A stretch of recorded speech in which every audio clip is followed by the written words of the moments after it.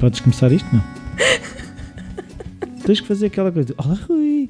Olá, Rui. Olá, Rosana. Isto é... Voltando ao Fernando. O Fernando agora está na... Exato. O Fernando agora está todo contente. A culpa é do Fernando. A culpa é do Fernando. Opa, o episódio anterior ficou muito grande por causa do Fernando.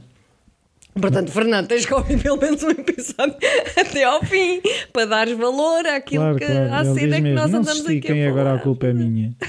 Vocês é que vão para ir para a galhofa fazer perder tempo às pessoas. Catano. Então pronto, temos um livro fantástico, Rui, que está já em audiobook. Para todos os nossos ouvintes que criam... Graças ao teu tecnicismo fantástico e paciência e vontade. Mal dormidas. Exatamente, e muito trabalhinho para termos um audiobook deste livro. Ficou fantástico. Ficou fixe. Pronto, tínhamos uma ouvinte que falou nisso uma vez. Que ia correr e queria saber onde é que podia comprar. E nós, pumba. Na altura não podia, agora já Exato, pode. Eu escrevi logo ao Rui, bora lá fazer um audiobook. Isto é o problema do pessoal que nos manda e-mails a dar ideias. Depois a gente concretiza. Claro, vejam lá que ideias é que mandam, senão... Exato, vejam lá que sejam possíveis de realizar. Quer dizer, esta também antes disso não era possível e tornou-se possível. Pois, exatamente. Que bom. Nós fizemos um estúdio com mantas... Pá. Foi espetacular. Pronto, se der, anexo uma fotografia a este episódio. É que o estúdio era assim uma coisa... Era no meio de caixotes. No meio de caixotes de livros, com um bocado de uma mesa do IKEA a fazer um teto com mantas por cima para se fazer um estúdio. E portanto, no calor de abril, eu estava lá dentro, que não me podia mexer porque o espaço era minúsculo. Pronto, vocês claro só ouvem os textos já definitivos, não ouvem as risotas que houve pelo meio, mas é um bocadinho sim no teaser. Sim, senhora, vamos lá, senão isto vai para os 30 e 40 minutos. Então esta semana temos do apego à liberdade. Do apego à liberdade. Mandem perguntas cá para esta geringonça. Exato, podcast a malta curte. rossana-apolonio.pt. Sim, escrevam qualquer coisa, façam perguntas, inventem. Ou desliguem lá isso, parem lá com isso, não vale a pena. Para de beber bagaço. É que vocês não estão a ver. Mas esta risada também dá algum sítio, não é? A Rossana está para aqui a beber cachaça. Até há um termo brasileiro que ela é cachaceira. Cachaceira. Traz ali um termo que ela diz que é chá, mas eu acho que é cachaça. E está sempre a beber cachaça. Isso é que é... Então, o título desta semana é Do Apego à Liberdade. Exato. Fala-me sobre isso. Portanto, o apego sobretudo das relações, não é? Voltamos sempre aqui às nossas relações. E relações de dependência são uma grande chatice. Não são nada saudáveis. Então existe aquela coisa que é toxicodependência. Pronto, isso é um apego a substâncias psicoativas. Neste caso é o apego a outras pessoas. Eu sou... Mas é verdade. Opcional, eu sou psicoativo ou dependente. Então, mas é verdade. Tá chamam-se bem, assim psicoativas, substâncias é bonito. psicoativas. Claro. Porque ativam a psique. Estive a fumar psicoativo. Ativam a psique. Claro. De outra maneira. Pronto. Portanto, quando o apego das relações. E quando nós vivemos relações de dependência, é como se num extremo dizemos eu não existo sem o outro. Já viste? Isto é uma grande chatice.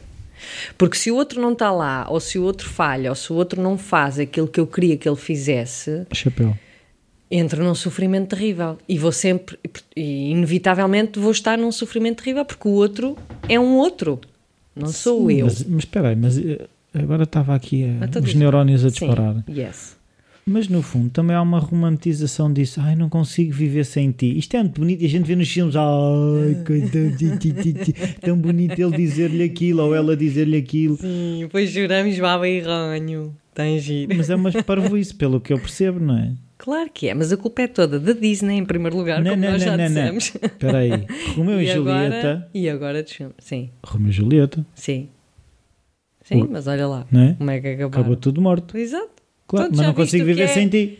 Exato, mas tu já viste o que é, quer dizer, é possível a pessoa pôr em causa a sua própria vida pela vida de outra pessoa. Só que não é saudável. Não estamos a viver a nossa vida de uma forma espontânea, livre, autónoma, em que vivemos relações que são um encontro de dois indivíduos e que formam uma terceira entidade, que é um nós. Vivemos relações fusionais. Este romanticismo todo e relações de extremo ou não extremo, de apego, que é eu não vou dar um passinho sem o outro ver, aprovar, decidir juntamente comigo, porque nós sentimos da mesma maneira e pensamos da mesma maneira. Estamos em sintonia, somos almas gêmeas, e fazemos tudo juntos, e o que eu faço ele faz, e o que ele faz eu faço, e adoramos isto tudo.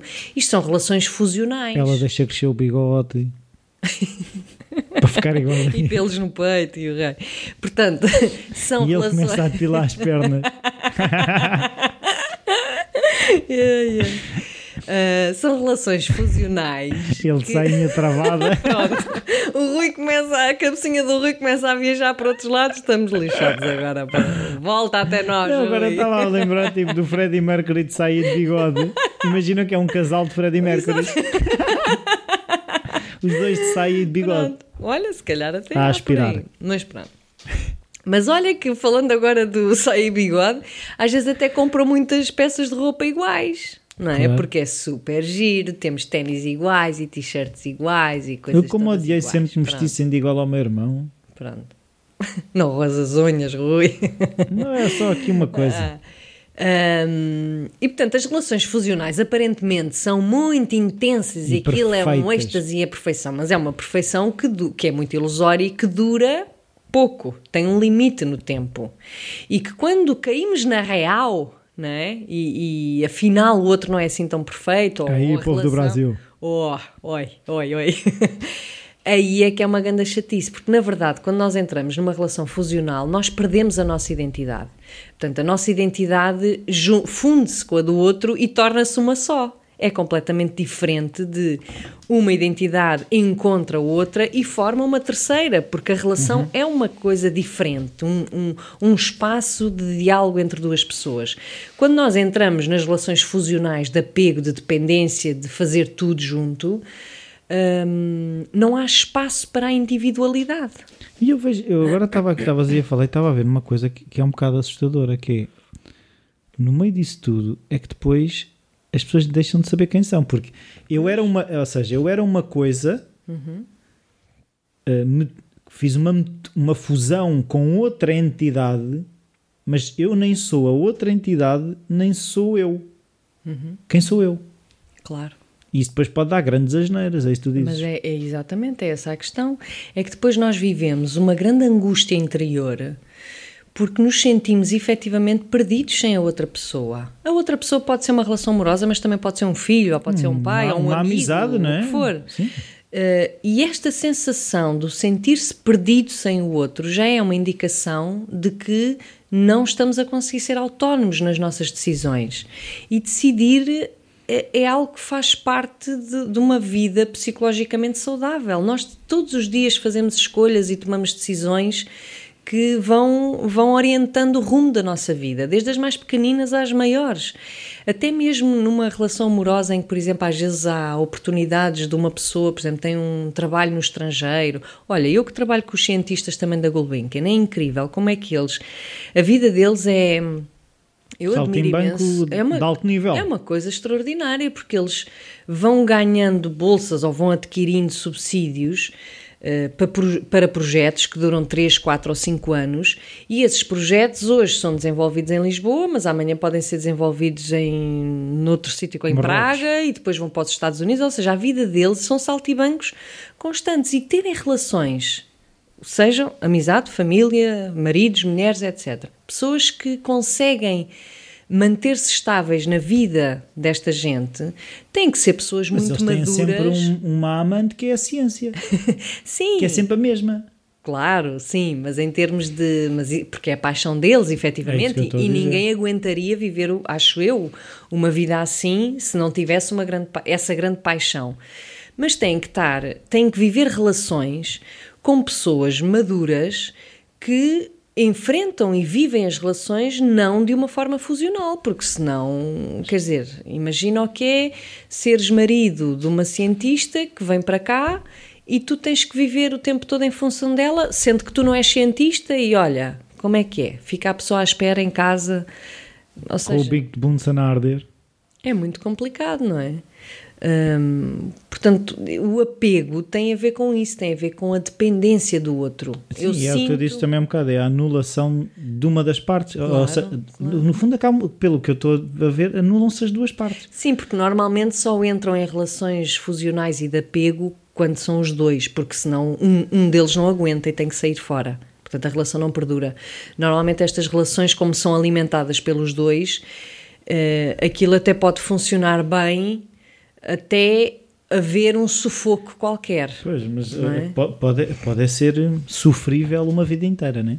Ou isso, ou pode ser sofrível uma vida inteira, em que nós, na verdade, sofremos porque o outro não está a pensar como nós, o outro não está a sentir como nós, o outro não está a concordar com aquilo que nós queremos ou com as propostas que fazemos, e isto é vivido com um grande sofrimento. Mas faz-me lembrar aquilo que falámos no episódio anterior, que é a questão de uma zona de conforto dentro do sofrimento. Sim. Tipo, eu estou a sofrer, mas é um bocadito. Isso é muito comum, sobretudo em relações amorosas, até porque uma das tais necessidades básicas que Maslow apresenta, a primeira é fisiológica, a segunda é de segurança. E a segurança também é segurança numa relação. Eu não gosto, não me sinto bem, mas é segura esta relação para mim. Sim. E nós precisamos de relações porque vivemos em relação com os outros. Não tem que ser relações amorosas, mas... Sim, esta é mau, mas sei lá, se tu arranjar pelo menos uma tão má como esta. Melhor amar, melhor o que tenho, porque já conheço, do que ficar sozinha. Isso Meu Deus, ficar sozinha é que não. E posso encontrar melhor, mas posso não encontrar, então melhor é ficar aqui. Sossega. Sossega.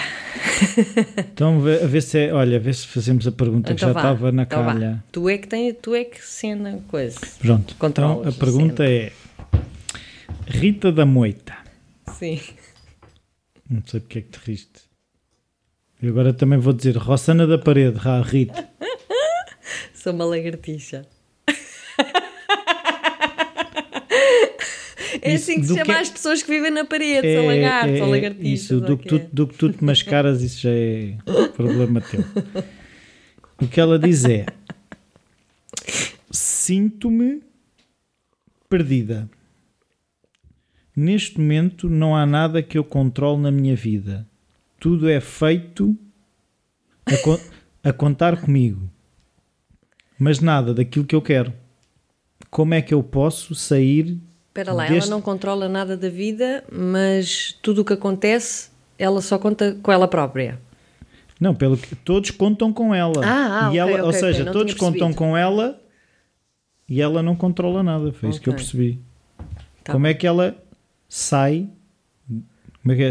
Como é que eu saio deste beco sem saída? Pois, quanto tempo é que temos para responder? 7, 8 minutos. Bom, mas mesmo assim é difícil. Eu acho que a primeira coisa a fazer é discernir ou identificar o que é que controlamos na nossa vida e o que não controlamos. Porque nós não controlamos tudo. Ou controlamos alguma coisa. Exato. Não controlamos tudo, controlamos qualquer coisita. E o qualquer coisita, na verdade, é muito pouco. Pois é isso que eu tinha dizer. Na verdade, é muito pouco. Mas, faz-nos sentir bem sentir que controlamos bastante. Mas para aqueles que gostam de ser mais realistas, na verdade, controlamos muito pouco. Controlamos muito pouco, mas controlamos nós próprios. Não quero dizer a nossa vida, mas controlamos... a nossa esfera de influência, a nossa área de influência, a forma como nós pensamos, a forma como nós sentimos e, consequentemente, a forma como nós agimos.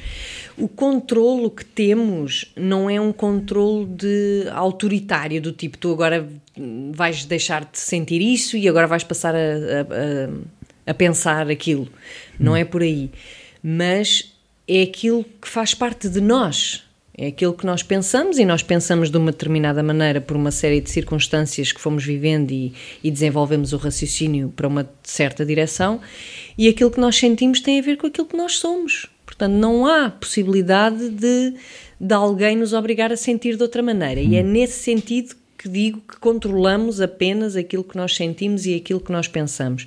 E, consequentemente, o pensar e o sentir leva ao agir, ao nosso comportamento. Portanto, ninguém nos obriga a fazer o que quer que seja. Somos nós que controlamos, no sentido que decidimos que comportamento ter perante uma determinada situação. Aquilo que ela diz sente que não tem controle sobre nada, dá-me a sensação, porque não a conheço, e isto seria preciso, obviamente, conhecer melhor a pessoa. Fazer uma almoçarada. Ou isso. Os ouvintes. Que é... E agora tocam à porta, mas não está cá ninguém. Não está cá, pronto. Que é ter a sensação que nos comportamos da forma como não queríamos, como não pensamos que seria a forma correta, mas sim como o outro acha que nós nos deveríamos comportar. Sim, nós estamos a achar que sabemos o que é que o outro achava. Sim, e estamos a comportar ou a agir de forma como achamos que o outro quer. Ou até mesmo como o outro quer. Pronto, para simplificar as coisas. E passamos a ter a sensação de que não controlamos. Porque é o outro que nos está a coagir a agir de uma determinada maneira.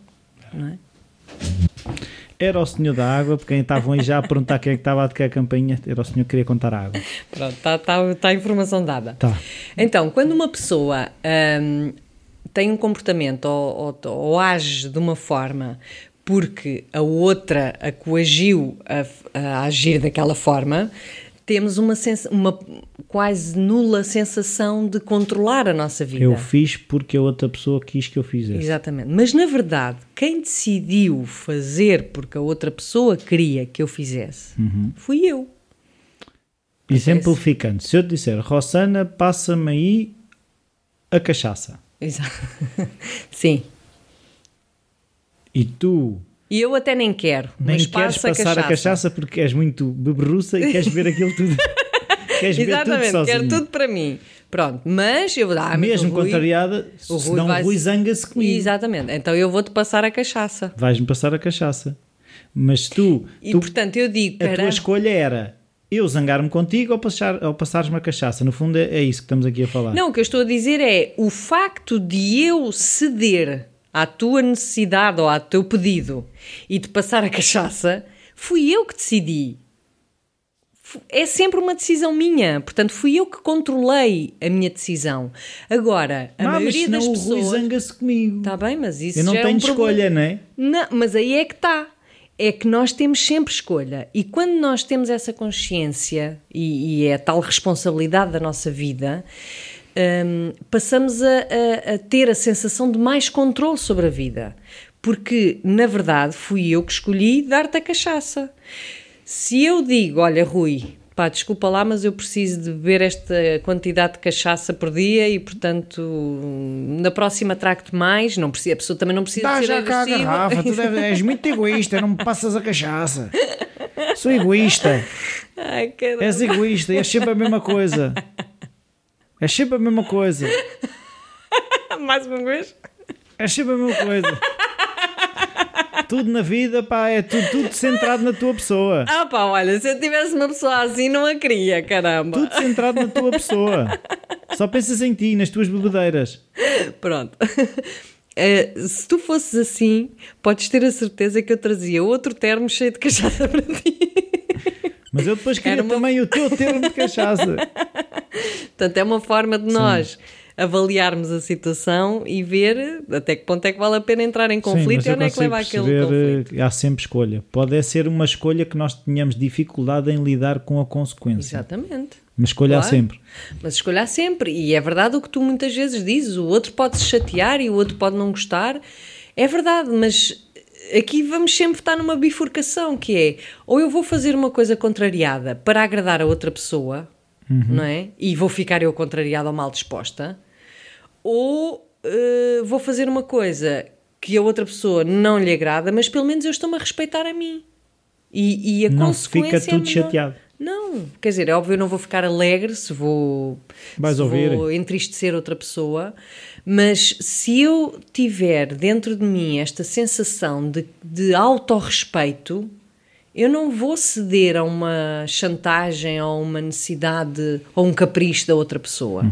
E quando nós entramos nestes mecanismos de chantagem e de pressões externas, nós perdemos a sensação de controlar a nossa vida. Aí perdemos completamente. E perder o controle da nossa vida é uma das piores coisas que nos pode acontecer. Ou perder a sensação de controle. Sim, então, voltando aqui à pergunta, como é que ela sai deste beco sem saída em que acha que não controla nada? Pronto, no meu caso eu aconselho toda a gente a ir para a terapia. Porque isso é onde? A psicoterapia... Qual é o autocarro que se apanha Não, para isso? porque isto não há uma solução assim de um estalar de dedos, não é? A psicoterapia é uma forma de autoconhecimento. Olha, já estalei os dedos. Já está. É uma forma de autoconhecimento. Sim. Eu digo psicoterapia, mas pode haver outras formas, outras atividades, não tem que ser essa. Pode ser cachaça, pode ser biodança, pode ser, sei lá, meditação. Mas quer-me parecer que é muito importante ela ter uma verdadeira consciência e autoconhecimento do que é que se passa. E procurar mesmo na vida dela coisas que ela até seja mais fácil perceber que controla. Claro.